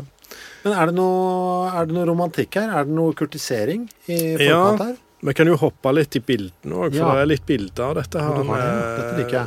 Hvis vi skal se, det blir på... det hvor det står bizarre sex hos snegler? Bizarre sex, ja. Jeg begynte egentlig med en med hus. Skal vi hoppe til den, eller først? For det er også noen som skyter, altså du snakker om det med kurtisering, så det passer egentlig godt, for det dessene her med hus, så det er bilder av her, altså hagesnegl-type.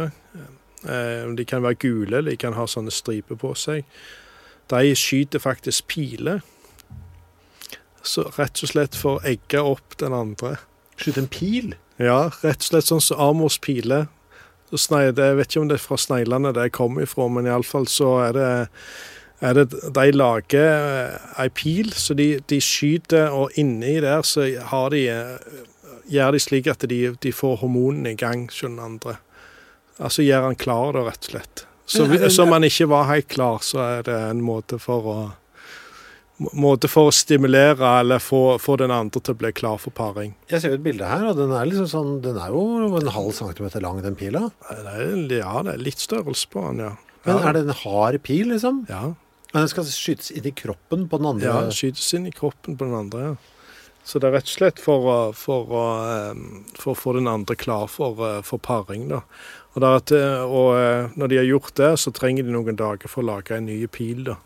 Vet du noe om hvor langt den pilen kan skytes, eller? Nei, det er sikkert på når de ligger helt inntil hverandre. Jeg er ikke helt sikker hvor langt de kan gjøre det, men det er nok når de ligger nokså inntil hverandre. Og det finnes også en som blir kalt for, som tilnavn da, kalt for samurai-snail, så driver stikker, i stedet for bare å skyte en gang, og så er du ferdig, den driver stikker den andre, for å liksom få den klar. Så dette er ikke noe tull, altså. Hogger inn hormonene, liksom? Ja, rett og slett. Jesus. Men jeg ser jo et annet veldig rart bilde her av en snegle som henger ned, eller to snegler som virker som de er krøllet rundt hverandre, og så henger det en sånn der hvit greie. Altså, hva er det jeg ser på? Nei, nå er det jo en sånn boakjølsnegl, eller leopardsnegl, som det blir kalt for. Og det er jo noen igjen uten hus, de som jeg snakket om er ganske territorielle også. Og her ser du godt at de har klemt ut kjønnsorganer rett bak hovedet der. Er det kjønnsorganet? Ja. Hvite smukken som henger der? Yes, de blåser den litt opp. Ja, de drar det ut, og så fyller de vel litt med luft også. Og så bruker de da slim, har de spesielt slim for dette her også, som gjør at de kan klistre kjønnsorganer inntil hverandre, og folde det rundt. Ja. Rundt hverandre, liksom? Er det to kjønnsorganer jeg ser på her nå? Ja, det er fra hver av de. Du ser det komme ut bak hodet på hver av de. Det der er tilsvarende at liksom, vi skulle ha døtta ut en oppblåst Rema-pose fra kroppen i størrelse. Så det er svære greier. Ja, det er svære greier. Det utgjør en stor del av kjønnsmotesnegle. Det gjør det. Men det ser jo farlig ut på et eller annet vis. Ja, de henger jo fra slim, fra en grein eller fra et eller annet som henger over da. Og når de er ferdige, så slipper de seg ned på bakken som regel. Når de er ferdige å overføre slim. Overføre sperm. Ja, det tar tid med dette også. Sånn som med snegl generelt, så bruker de lett noen timer på dette her. Ja. Men det var så veldig grotesk, liksom. Bare blåser det ut av kroppen. Men før de kommer så langt, så pleier de som regel også. De driver ikke på med piler, men de driver og kryper etter hverandre, har litt sånn kurtisering. Ja. Og finner ut om den andre er helt klar, og gir kanskje litt lukt i slimet. Så. Er det som ofte ellers i dyreverdenen, at de er på jakt etter en partner med litt size på? Altså at du vil gjerne ha en... De får mer enn de som mindre, Ja. Ja, det er vist på enkelt i alle fall at de får para seg mer, de som er større. Lager snegler noen lyder, forresten? Nei, det tror jeg er lite av. De bruker egentlig ikke lyd som kommunikasjon. Det er lukt stort sett. Og kanskje litt vibrasjon og sånn, men nei. Jeg ser også på et bilde her av det er to brunsnegler. Det er to brunsnegler, ja. Det er det som jeg snakket om egentlig, sant? At det her er de der oppblåste greiene, snarere atrium, så du likte navnet på. Ja. Og så ser du der ligger en sånn struktur som er sånn, som en C på siden, med noen sånne små pigger. Veldig fint bilde for øvrig her av Arl Andersen. Kollega av meg. Og det er egentlig det som er denne her spermatoforen, eller der så de har kapslet sperm inni, så de overleverer. Og sånn kan de ligge noen timer, da. Det kan det kan ta fort 2, 3, 4 timer, dette. Det er ikke farlig for sneglen å pare seg? Det er ingen som går med i dragelsugjær? Nei, altså hvis du forstyrrer dem, så vil de fortrekke seg hvert til sitt og trekke inn dette her utstyret sitt. Men som regel så ligger de jo unna, eller de holder på nattestid da. Ja.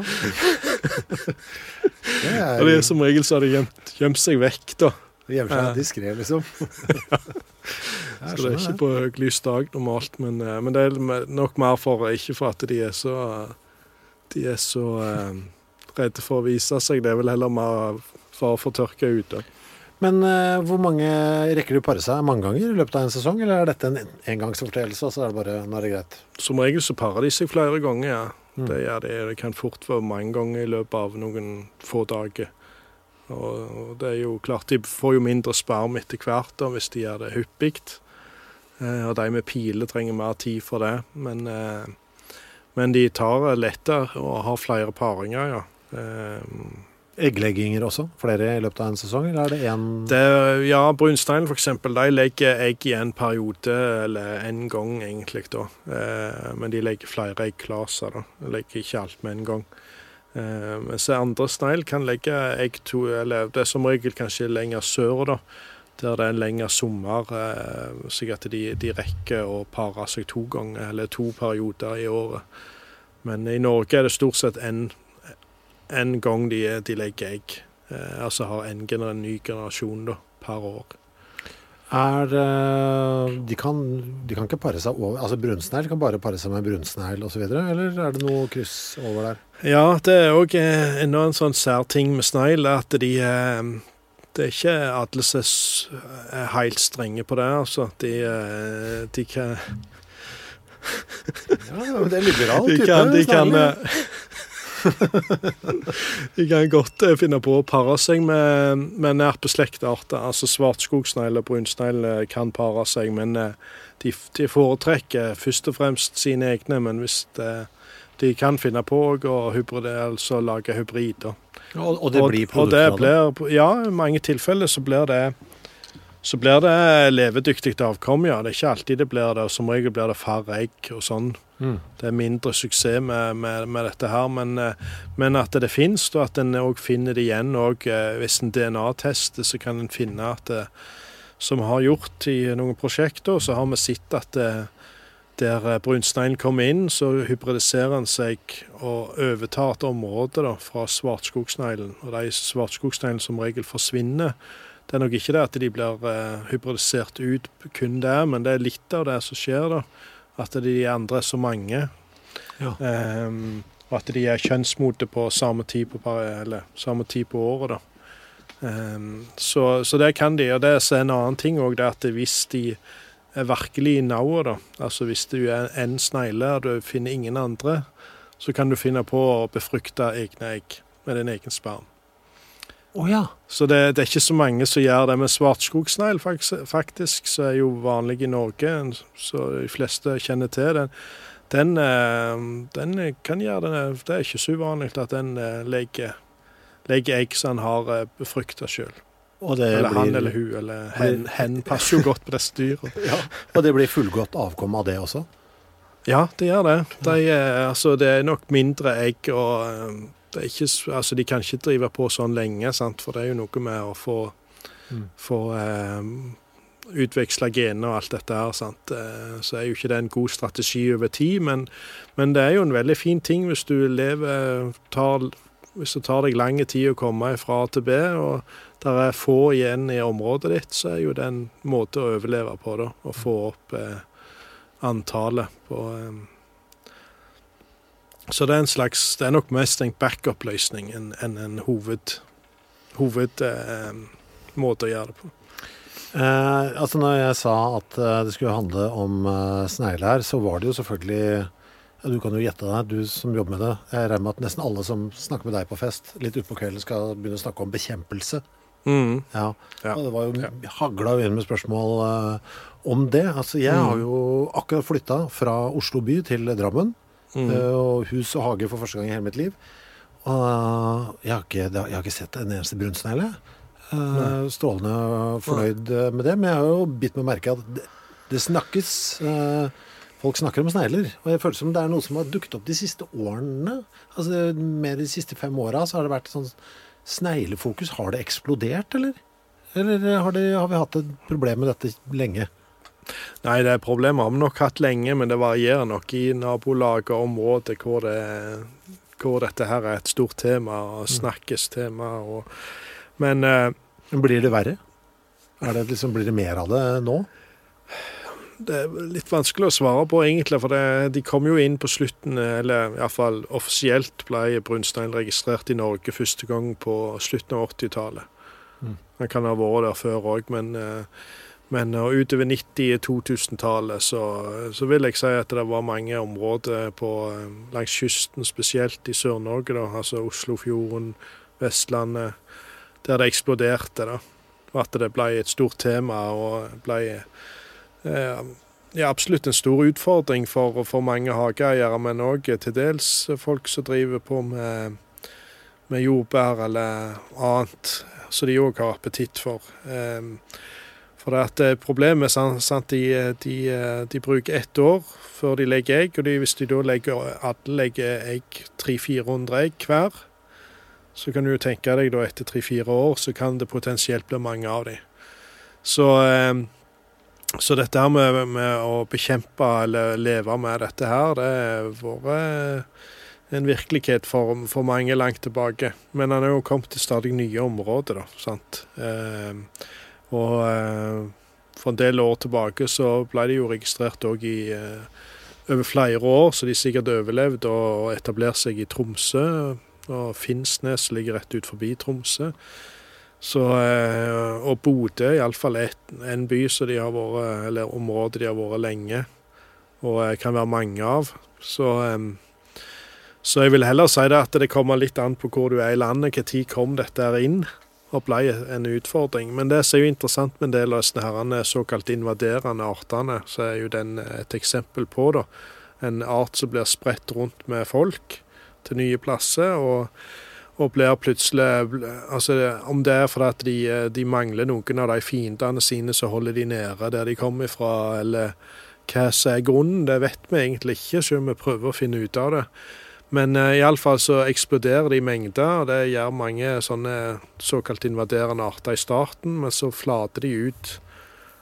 Om det er noen nye naturlige fiender, eller altså parasitter, eller om det er hva det er som gjør det, eller det er jo begrenset også selvfølgelig et område hvor mange de kan være. Men mønsteret er i hvert fall at det går ned litt etter noen år, og så vil det enkelte år så vil det være mye igjen da, hvis du har en mild vinter uten barfrost, og de ligger nede i bakken der og har det fint og kommer fram, og det er en fuktig sommer, og de har helt perfekte forhold, så kan det fort være et problem igjen da. Hva er det som er en naturlig fiende for en brunsnegle? Nei, det er en del dyr som faktisk spiser de, og de har også en del parasitter også.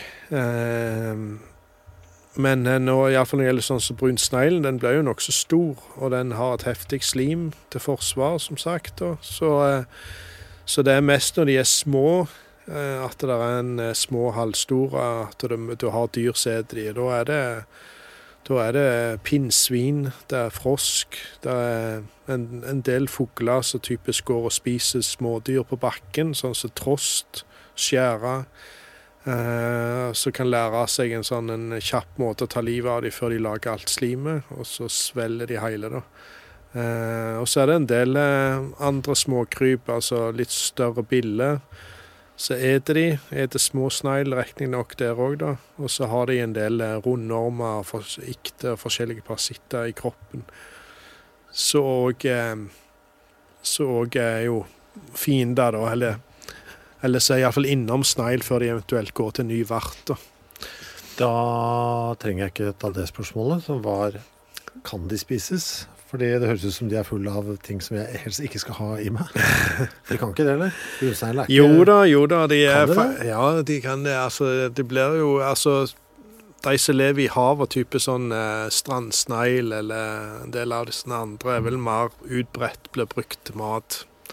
Sant? Alle blåskjeller, alle muslinger, sant? Damper de. Men de som lever på land, det går faktisk tilbake, altså jeg måtte jo selvfølgelig undersøke litt dette her. Det går tilbake til romerne. De drog med seg rundt disse litt større sneglene med hus. Sånn som vinbergsnegl for eksempel, så ble jeg ganske gammel, som jeg sa, så ble det litt størrelse på også.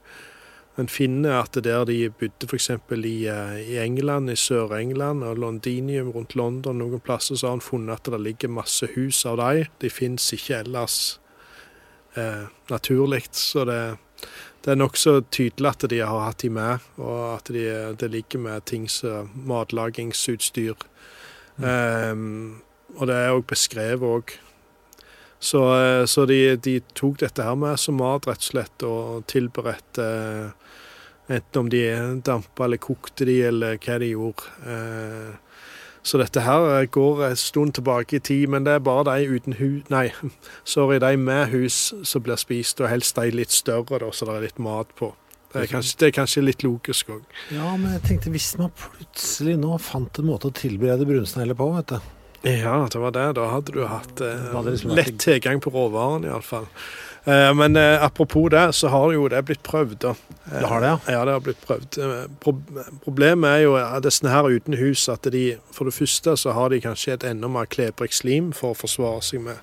Men så er mange av de har litt sånn bitter smak i slimet. Ja. Kanskje bitterstoffer de tar fra planter eller hva de gjør, men det er jo også en måte, sant, at jeg smaker dårlig, så ikke spis meg. Så du snakker om det at dyr som spiser de, ja, det er en del dyr som spiser de, men det er mange dyr som heller spiser meitemark, for eksempel. Altså fugler som heller spiser det, for eksempel, enn at de går på brunsneglen. Så det har de, men han gamle veilederen min da, han Torstein Solhøy, han gikk til Lucullus, en av de mest fancy restaurantene i Bergen, og fikk tilberedt brunsnegler for en del år tilbake. Og da hadde han med seg noen masterstudenter, og så skulle han få en god kokk til å tilberede dette her. Han endte opp til å være den eneste som prøvde å spise det da. Det var ingen andre som tørte prøve. Men han sa, og han spiste ganske mye forskjellig, han sa bare at dette her var bittert. Så. Dette er bittert. Ja, så det var ikke så veldig godt, tror jeg. Selv om det var sikkert hvitløk og sikkert diverse han prøvde på han kokken. Nå har vi klart å gjøre sånn smalehovet til sånn turistattraksjon. Da må vi kunne klare liksom lure turistene til dette her. Traditional Norwegian brown snail. Ja. Men du, er det noe, hva kan vi gjøre da? Dette spørsmålet har du fått 1 million ganger. Er det noe triks? Hva er fornuftig? Jeg orker ikke, hvis man tenker det. Brunsneglen i hagen.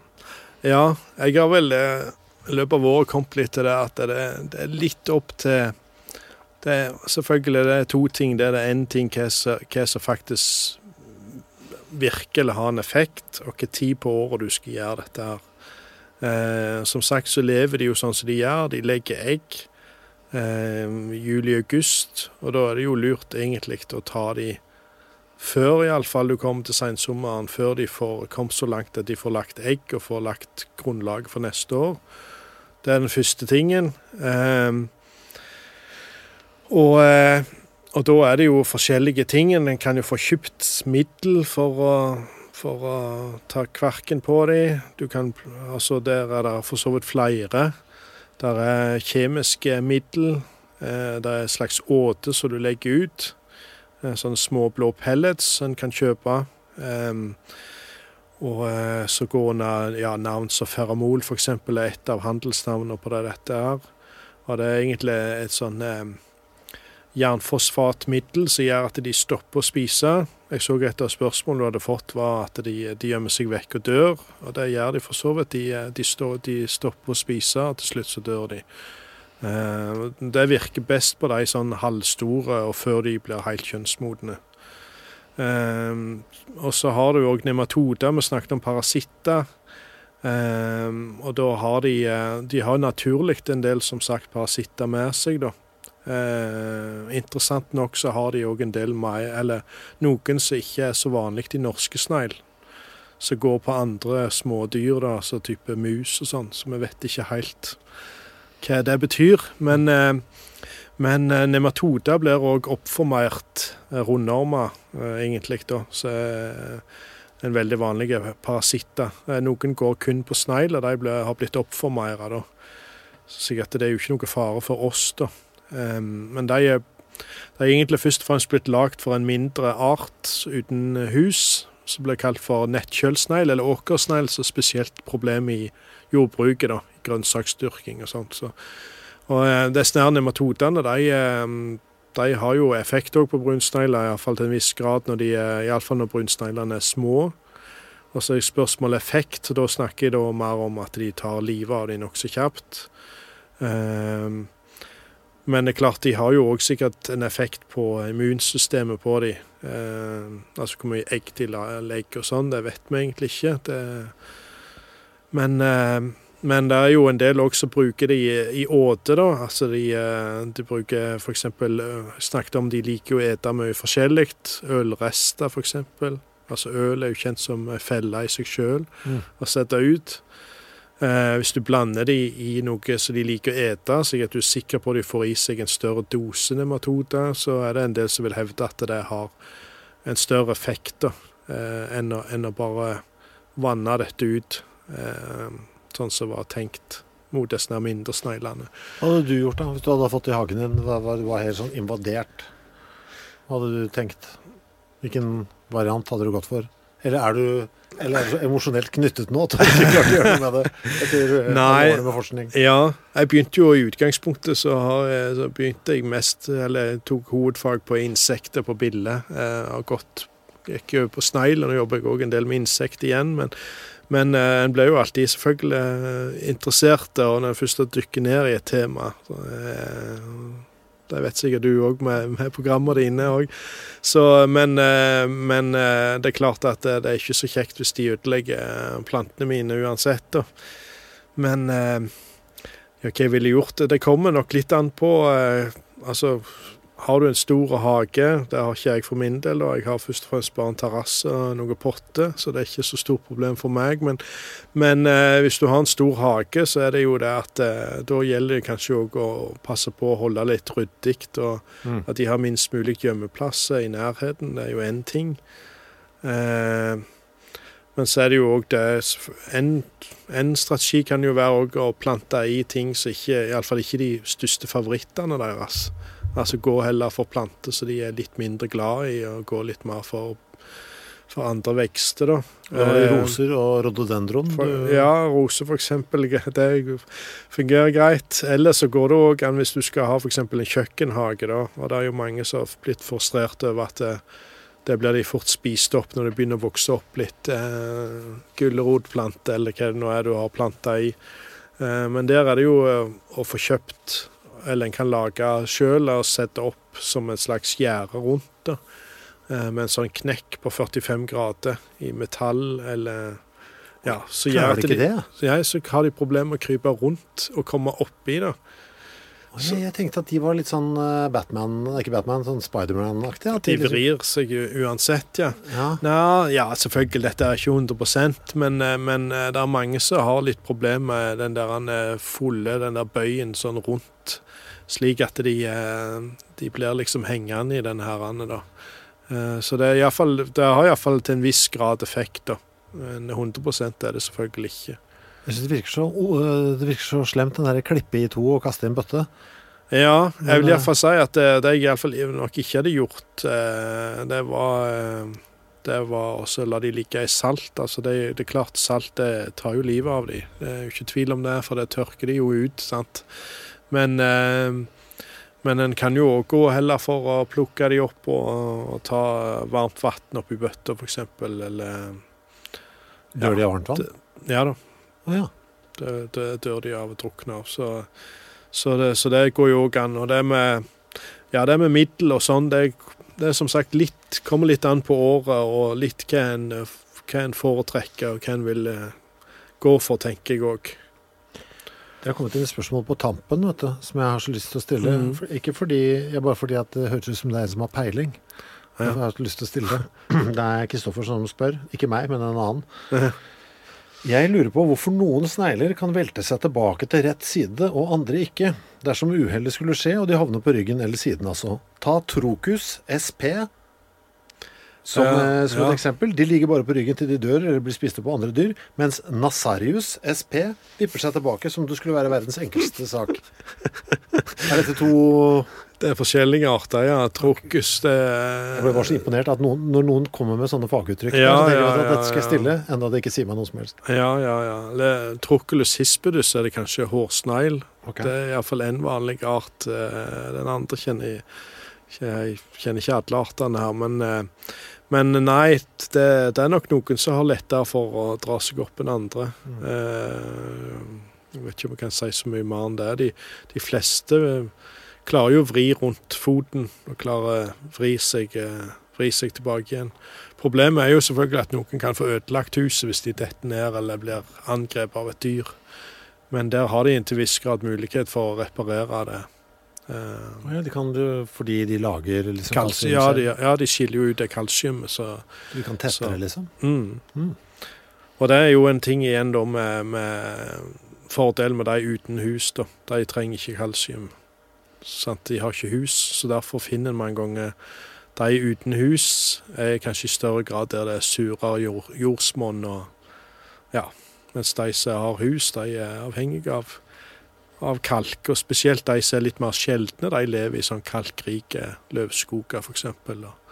Noen av de til med og rødlista, og i Norge og trua, og noen døde ut. Så det finnes faktisk også de som en andre enden av skalaen. De opptrer ikke i masse forekomster av et problem, men heller går andre veien.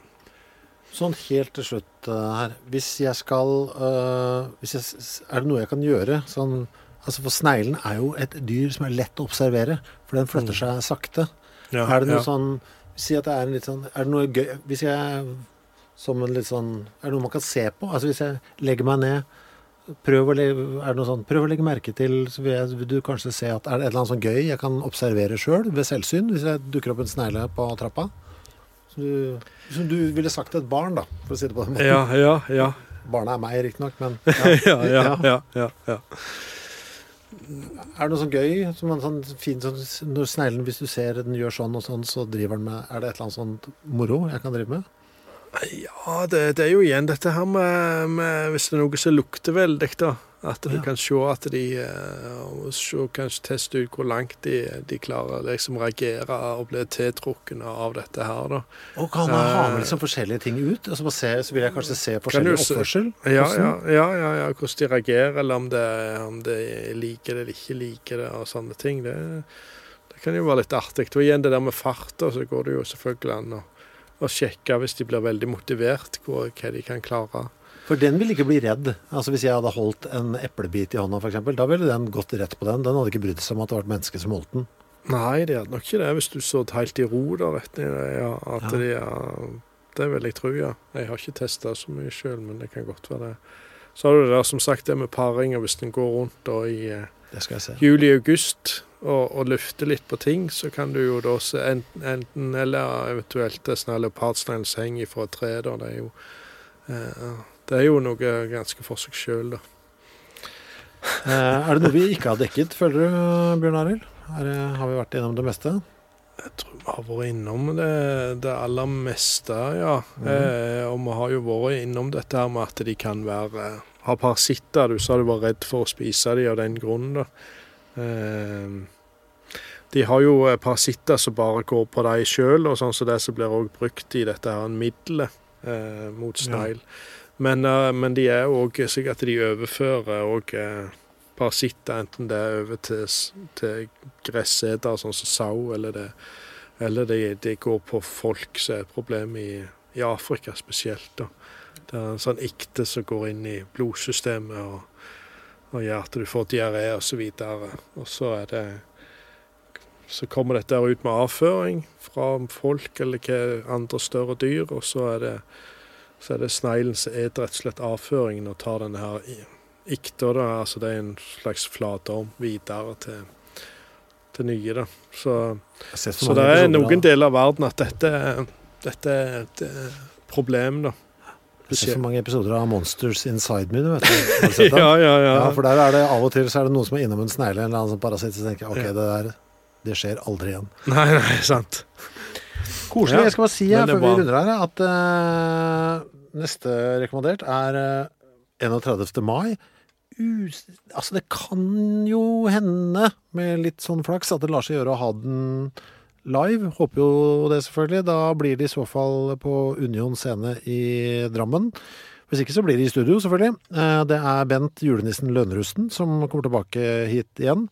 Han som snakket om lange nordmenn på et tidligere tidspunkt her. Og da var vi så vidt innom det når vi snakket om den kjempelange nordmannen som da etter hvert hadde jobbet på noe freakshow borte i USA. Så nå skal det handle om freakshows. Kanskje mest om Barnum, som jo er den mest legendariske av alle de som drev med sånt. Sirkusmanager, underholdningsentreprenør, forretningsmann, som jo da uhildret stilte ut folk og fe som måtte ha kommet til verden litt utenfor normalen. I tillegg til Barnum så skal vi også ta for oss de kanskje mest kjente og berømte freakshow-artistene sånn generelt, og deres skjebner. Lille Norge, intet unntak, minner om at først så sent som i 2013 så ble levningene av den berømte apekvinnen Julia Pastrana returnert til hjemlandet Mexico etter å ha holdt på å ende opp på en søppelplass utenfor Oslo 153 år etter sin død. Så freakshow-historiene lever jo fremdeles den dag i dag. Du må kjøre forsiktig hjem over ferie, Bjørn Arild. Tusen takk for at du kom. Jo, veldig kjekt å komme. Produsert av Klinge.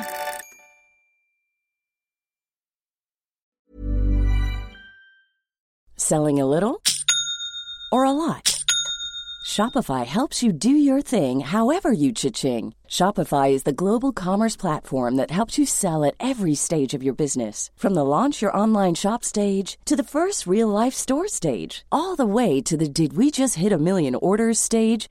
Shopify is there to help you grow. Shopify helps you turn browsers into buyers with the internet's best converting checkout. 36% better on average compared to other leading commerce platforms. Because businesses that grow, grow with Shopify. Get a $1 per month trial period at shopify.com/work. Shopify.com/work. Ever catch yourself eating the same flavorless dinner 3 days in a row?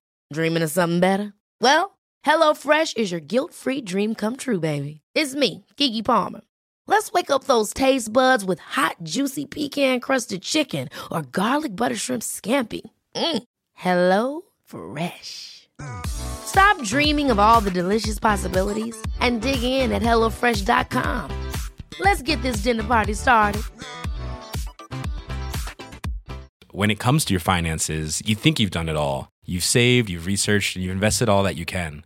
Now it's time to take those investments to the next level by using the brand behind every great investor, Yahoo Finance. As America's #1 finance destination, Yahoo Finance has everything you need, whether you're a seasoned trader or just dipping your toes into the market.